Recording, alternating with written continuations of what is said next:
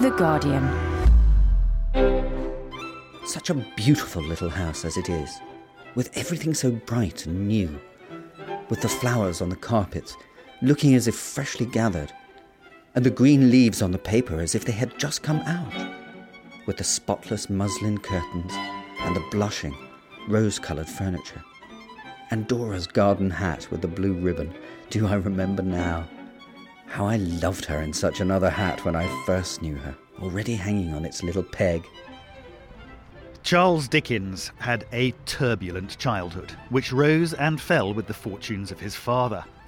This constant flux meant that Charles was barometrically sensitive, not just to the standards of accommodation, but also to its location. I'm John Henley, and in this podcast walk we'll take you round the house in which he was born 200 years ago. It's now the Charles Dickens Birthplace Museum in Portsmouth.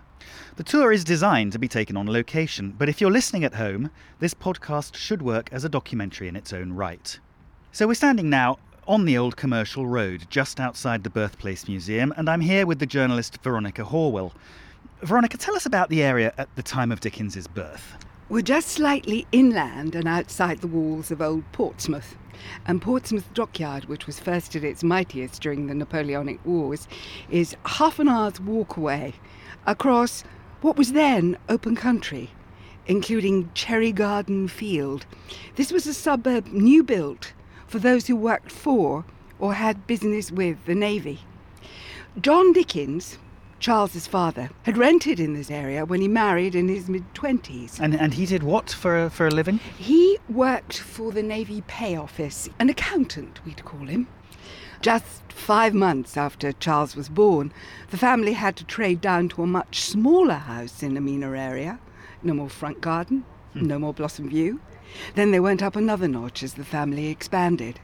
All Charles's childhood was like that, up a bit, down a lot. A house with a parlour among hay meadows, then crash, the boy alone in a garret in a slum.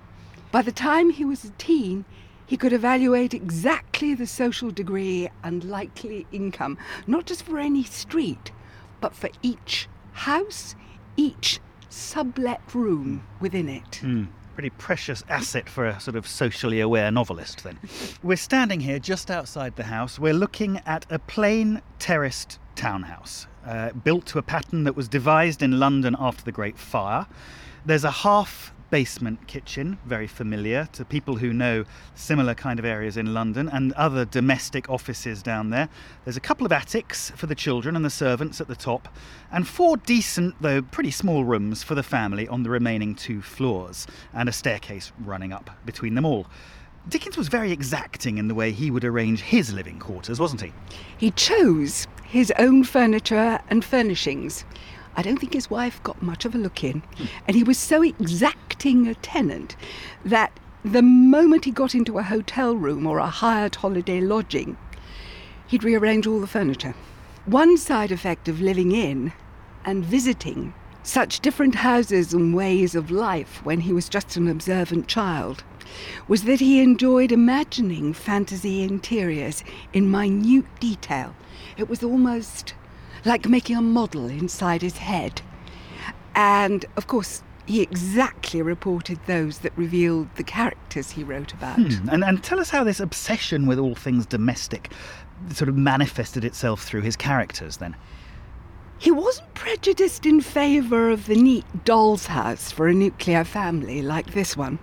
He had a very strong conviction that with love and care and cleanliness, any combination of unlikely people on even unlikelier premises could be a happy home.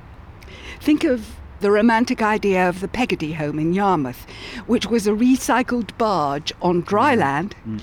He imagined David Copperfield having this boyhood dream of a cabin, right down to oyster shells framing the mirror and a nosegay of seaweed in a blue mug. He could be really World of Interiors sometimes. Extraordinary. Well, let's make our way inside now then, and we're going to head straight to the top of the house, to the children's room to start with.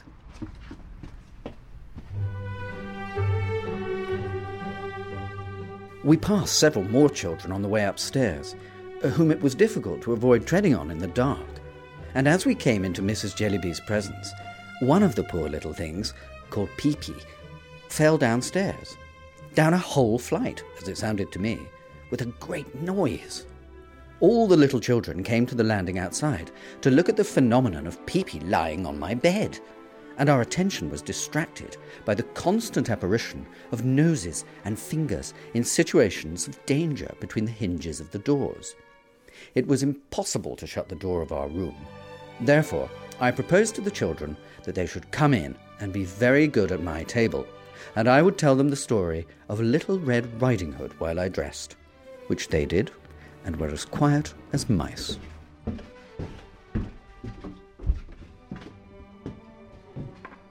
Here we are then, at the very top of the house, in the front attic, which was the children's bedroom.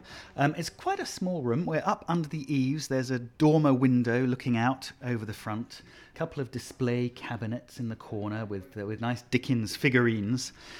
Charles, of course, came to have 5 living siblings, and he ended up producing 10 children of his own, only 9 of whom survived, sadly. His offspring were reared in the nurseries on the top floor of his homes, very much like this, by a wet nurse with nursemaids in attendance, and his live-in sister-in-law taught the children to read. But all the mess and the muddle of childhood was kept away from the adults of the family, and the boys were educated elsewhere entirely as boarders. Veronica, what was Dickens like as a father? He had a problem as a father. He had an unused childhood of his own. When he shared play and amusements with his children, he behaved sometimes like a professional entertainer. He was a brilliant magician. And more often he behaved like a competitive, rather grabby child himself. He wrote pretty often of a strong sentiment that childhood, boyhood and its enthusiasms, was an ideal state of innocence to be preserved into and through adult life.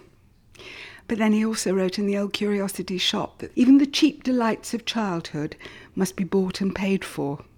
And he'd been, if not quite a gutter urchin, even in the blacking factory, a boy camping out with his sisters and brothers and his mother in emptied-out. They changed houses incredibly often, didn't they? And they also pawned all their belongings. And so, most of it was gone, and there wasn't much food, and there wasn't much fuel, and the blinds were down so that the bailiffs couldn't see that there was anyone within. And the children would have been aware of their father's circumstances, I imagine. He absolutely knew. You'll find that he describes being worried sick by knowing about his father's financial distress and his mother's worries about it.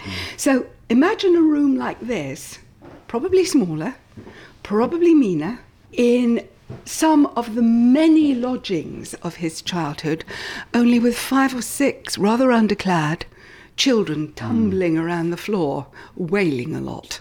Pretty miserable. OK, well now we'll just cross over the landing then and into the garret at the back of the house. There never was such an old-fashioned child in her looks and manner. She must have been at work from her cradle. She seemed as much afraid of Dick as Dick was amazed at her. "I haven't got anything to do with the lodgings," said Dick. "Tell him to call again." "Oh, but please will you come and show the lodgings?" returned the girl. "It's 18 shillings a week, and us finding plate and linen. Boots and clothes is extra, and fires in wintertime is 8p a day." "Why don't you show 'em yourself? You seem to know all about 'em," said Dick. "Miss Sally said I wasn't to, because people wouldn't believe the attendance was good if they saw how small I was first." "What do you mean to say you are? The cook?" "Yes, I do plain cooking," replied the child. "I'm a housemaid too. I do all the work of the house." So here we are at the back of the house in the garret, pretty much the mirror image of the room at the front, as I suppose you might expect. Many children of the middle class were raised by domestic staff, and they formed very close bonds with nursery servants. But Dickens' childhood relationships with the staff were particularly strong and deep, weren't they, Veronica? Well, there was often, not always, but usually, a nursemaid for the brood, At one time, there was a young woman who was about au pair age and quite a lot of fun, would slide down the banisters. Play with the children. Yeah.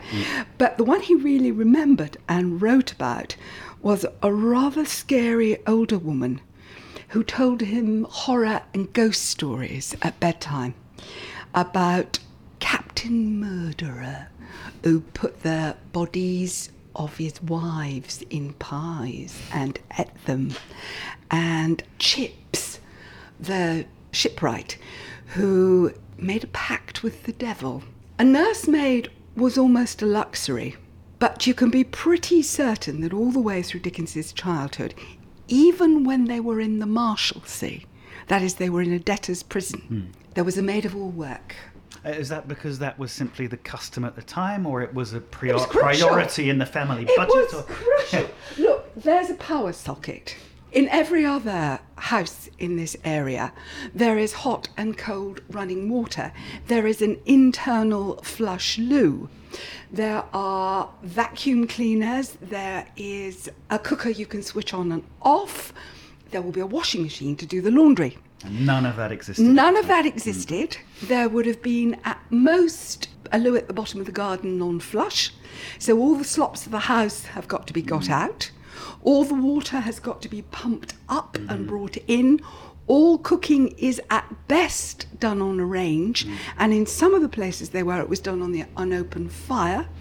All cleaning, all laundry has to be done. You're not going to catch Elizabeth Dickens, Charles Dickens's mother, doing any of that as she possibly could. So all of it is being done by one poor little maid of work. Two, if you were lucky, a cook and a maid of all work, but I'm sure they were seldom that lucky. Where did they come from? What kind of background would the maids have been from? The lowest level of maids of all work almost invariably came from the local workhouse. Bit more robust, bit tougher ones in somewhat kindlier households. I think of David Copperfield and his beloved Peggotty, were big, strong country lasses, could tackle anything, probably including shoeing a horse. But so many of them, when people were in straitened circumstances, they were some sniffling, cold, half-dressed, miserable little slavey. And Dickens being Dickens, I suppose he took pity on them, really. More than that, he wanted to know their story. And although in later life he had quite difficult and distant relationships with servants, when he was a child, the servants were his friends. The girl from Chatham Workhouse, who went to London with them and accompanied them even into the Marshalsea, that is, she worked there all day and slept in a garret nearby at night.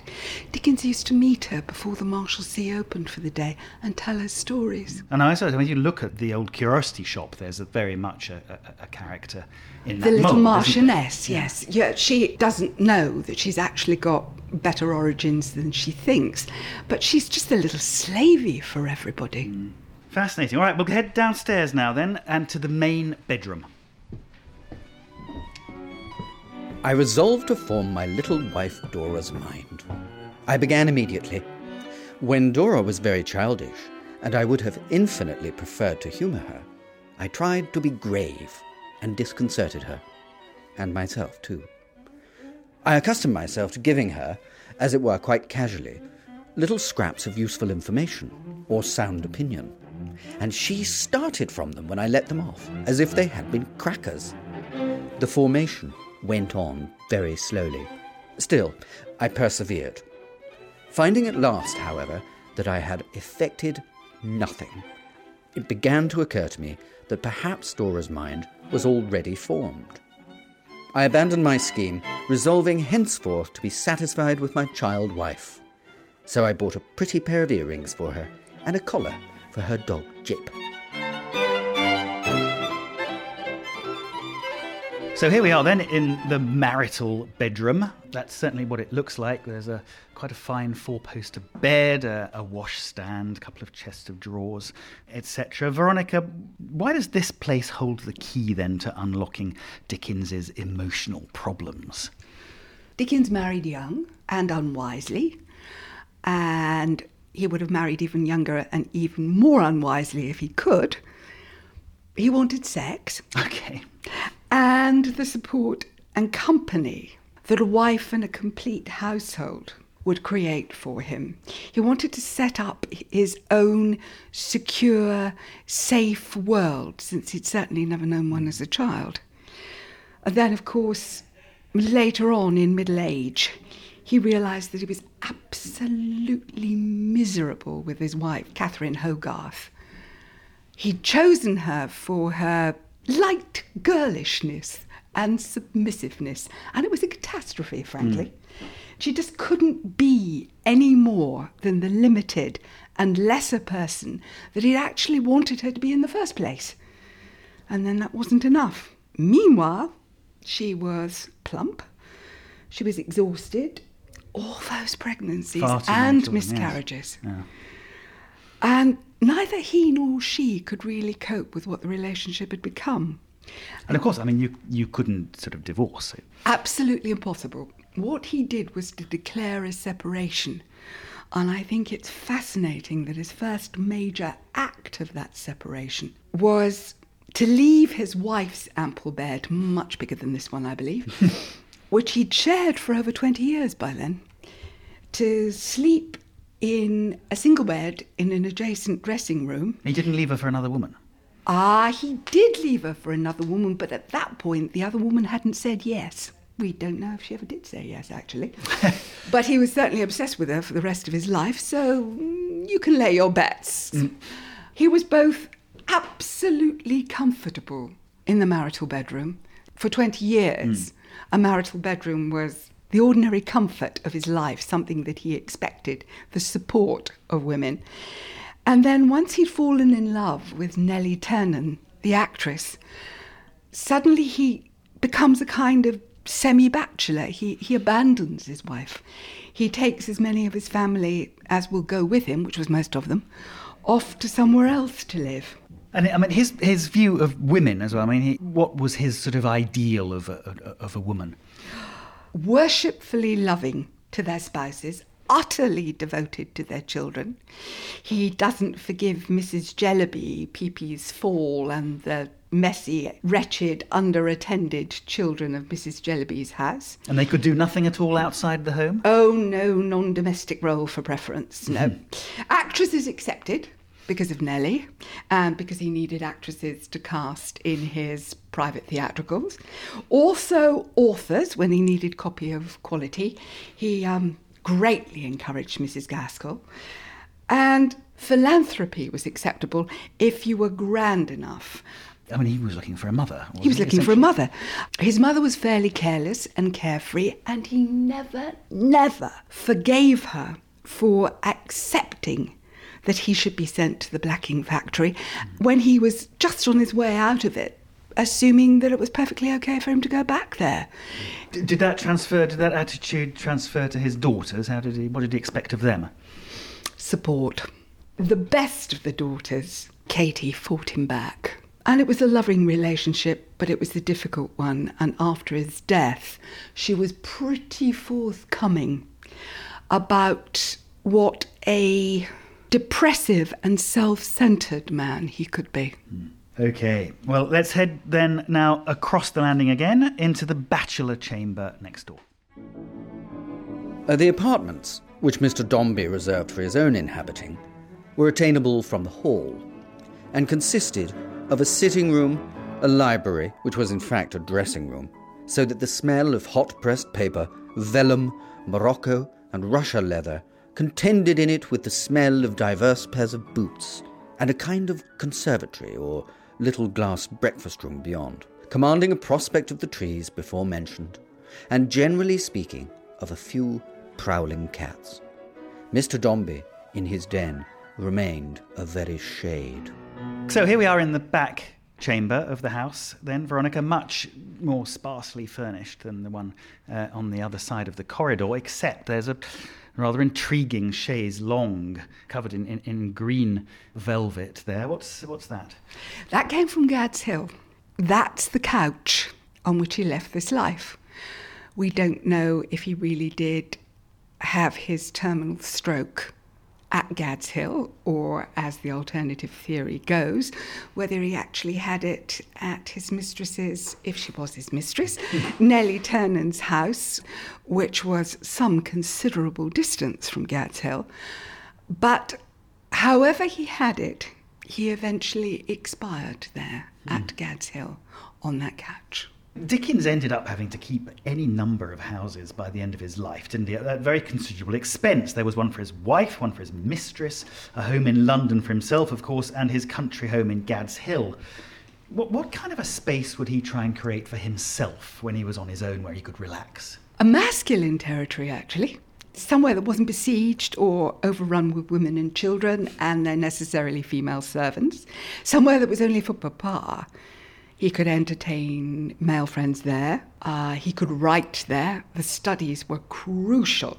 When he was moving around, he often felt that he couldn't write until his box or trunk with the objects that went on his desk turned up, and he'd set them all out in order on what he was going to use for his desk.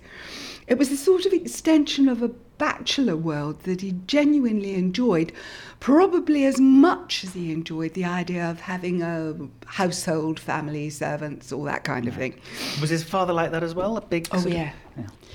I've spent a lot of time wondering quite what John Dickens actually got into debt on. He was in debt by the time he only had a couple of children, let alone the entire brood. And it's instructive to realise that the wine merchant tended to lead the creditors, even ahead of the baker. Yep. His father wasn't a drunkard, as far as we know. He was convivial, but he was a relatively sober man.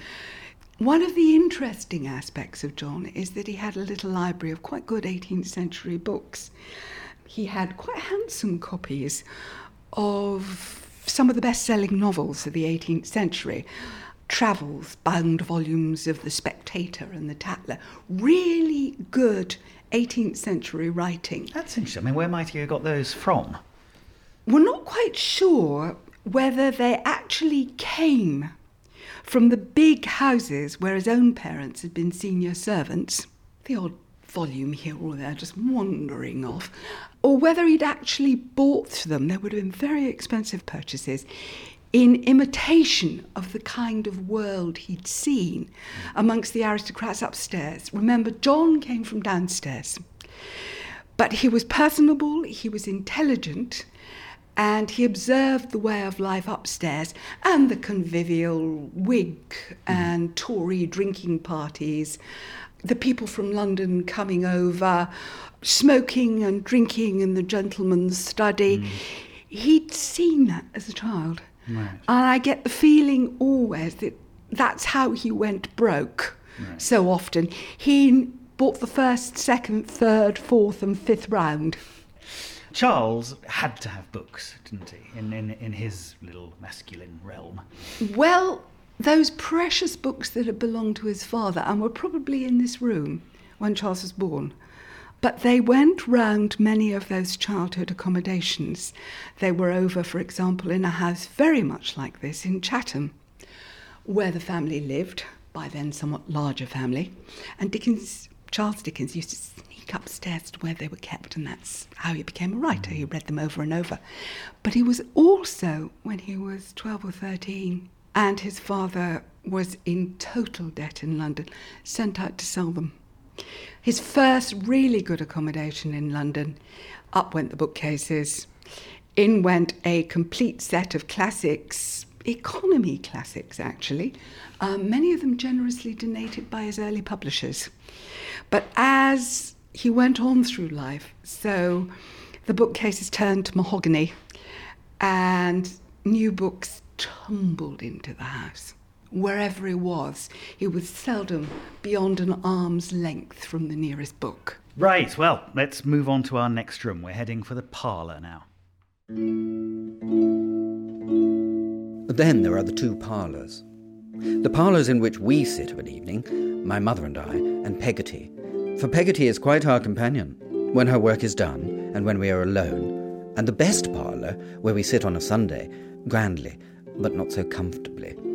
There is something of a doleful air about that room to me, for Peggotty has told me, I don't know when, but apparently ages ago, about my father's funeral and the company having their black cloaks put on.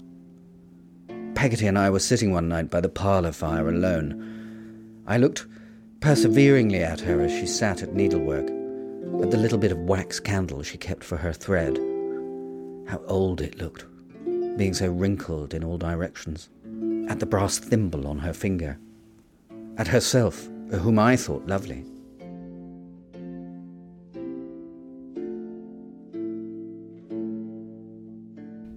Here we are then in the front parlour of the house, very plushly furnished. This is where guests were received. It was near the front door so that outsiders didn't have to penetrate very deeply into a house's domestic life and didn't, as it were, get to know the sort of family business. There might be a less formal back parlour as a family sitting room like there was in David Copperfield, but not here. Here there's just the one. The best pictures were here in the parlour. There was always padded seating, and any fashionable novelties would usually be displayed on the mantelpiece. So, Veronica, this room is important for a number of Dickens's characters, isn't it?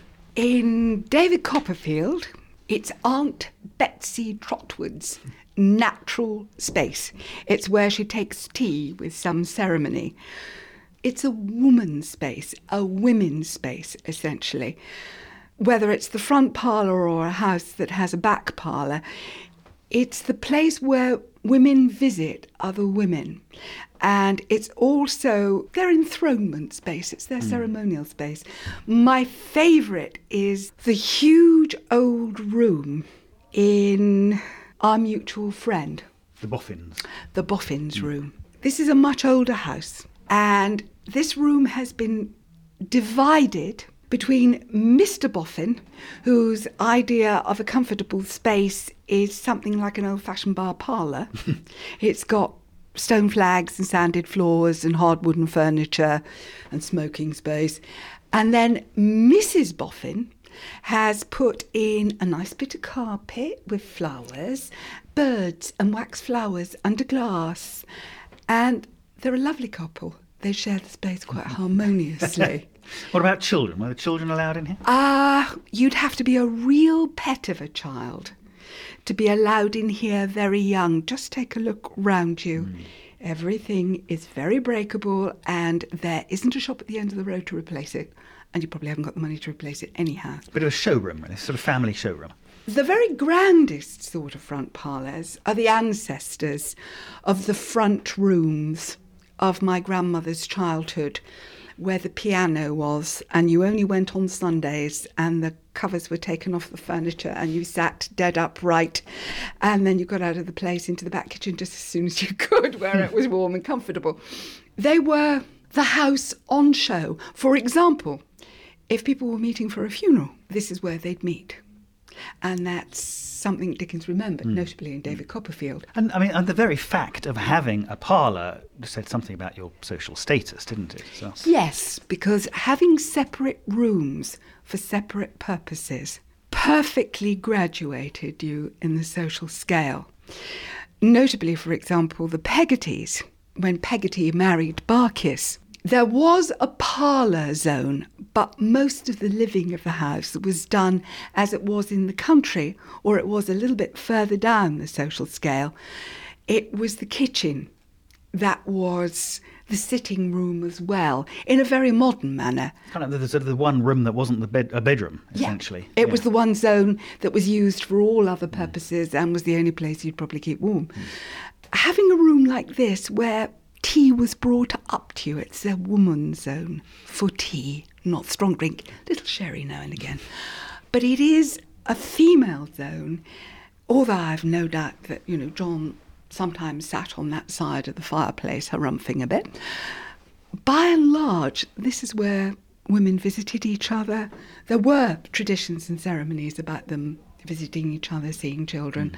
And this was their space. OK. Right, well, we'll leave the front parlour now and head through to the dining room.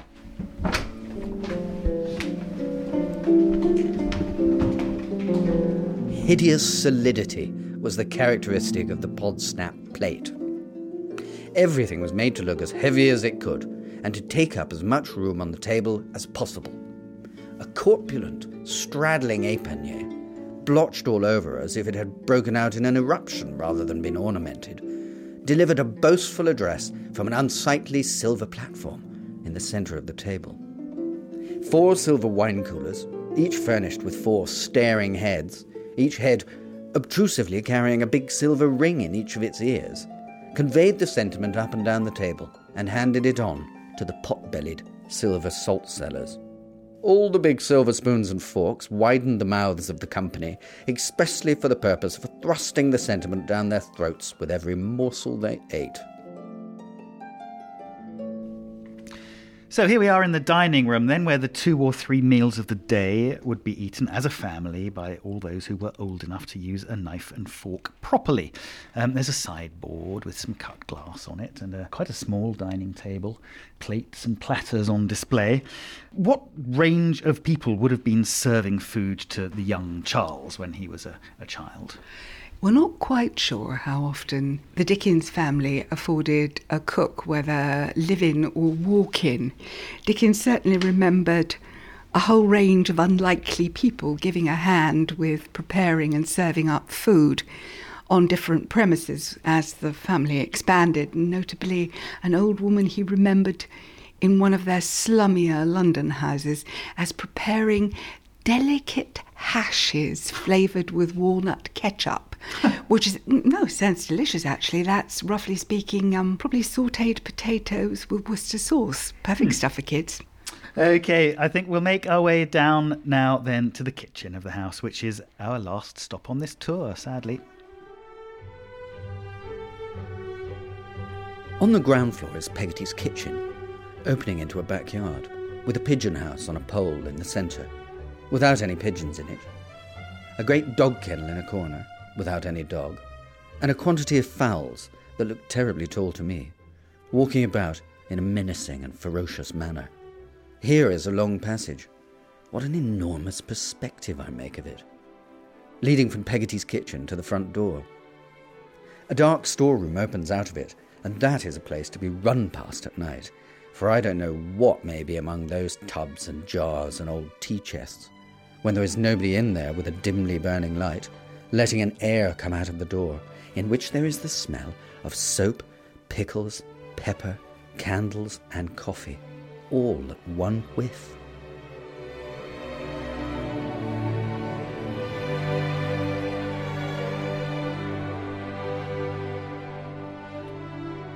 So here we are then in the kitchen of the Birthplace Museum. It's the room that you will have come into when you entered the museum. In David Copperfield, which was, of course, his most autobiographical book, Dickens gave to Peggotty, who was David's mother substitute, the realm of precisely this kind of half-basement kitchen. It's where the warmth always was, both human and coal-fired. David, or Charles himself indeed, remembers a kind of a dark storeroom opens out of it, tubs and jars and old tea chests, the smell of soap, pickles, pepper, candles and coffee, all at one whiff. But it is interesting, isn't it, Veronica, how much of the house was a female realm? This is another female realm. I doubt that John ever came down here much except to take a bottle of wine upstairs. That's not a small serving girl's job, properly. We're not quite sure how much Dickens's mother, Elizabeth, contributed to the actual physical running of the household. If Copperfield's mother was a very sad figure, was modelled on her, she and her servant, Peggotty, were on very intimate terms. And Peggotty sat in the parlour and Mother came down here. But Dickens always swore that Mrs. Nickleby, Nicholas's mother, was directly based on his mother. And I doubt she'd have known where the kitchen was. Left all of that to anybody else she possibly could. Right. And I mean, as Dickens, obviously, as he got wealthier and richer as he grew older, how did his relationship change with his household and staff? As he got more and more celebrated and wealthy, he moved further above and further away from the world of the kitchen. He wrote about the world of the kitchen so powerfully when he was younger. It glowed. It was a domestic shrine. That's really the hub, the absolute hub of the hearth of the hub of the house. It was the centre of poorer homes, and it was the order and the conscience of more affluent dwellings. He called his first proper weekly magazine Household Words. He knew it had to be household something, household voice. He wanted to live in the household affections and to be numbered among the household thoughts. And you know from that his idea of a home expands in circles, kind of concentric circles of from the kitchen. Yeah. A household isn't just a house, it's a structure of relationships in it, no matter how weird they are. Together. Yes, I mean, it's exactly what you said at the beginning. It's any combination of people in any kind of home will make the household.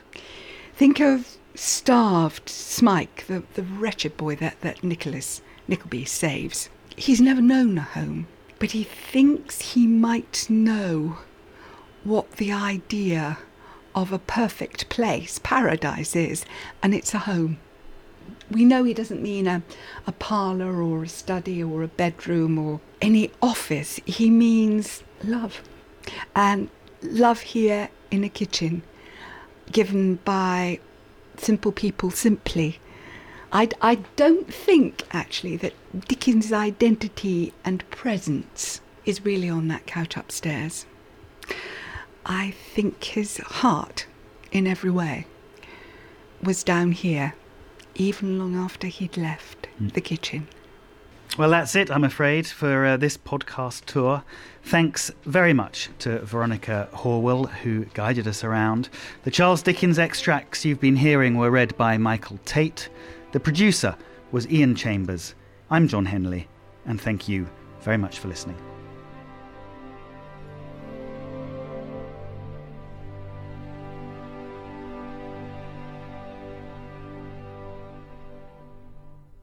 For more great downloads, go to guardian.co.uk/audio.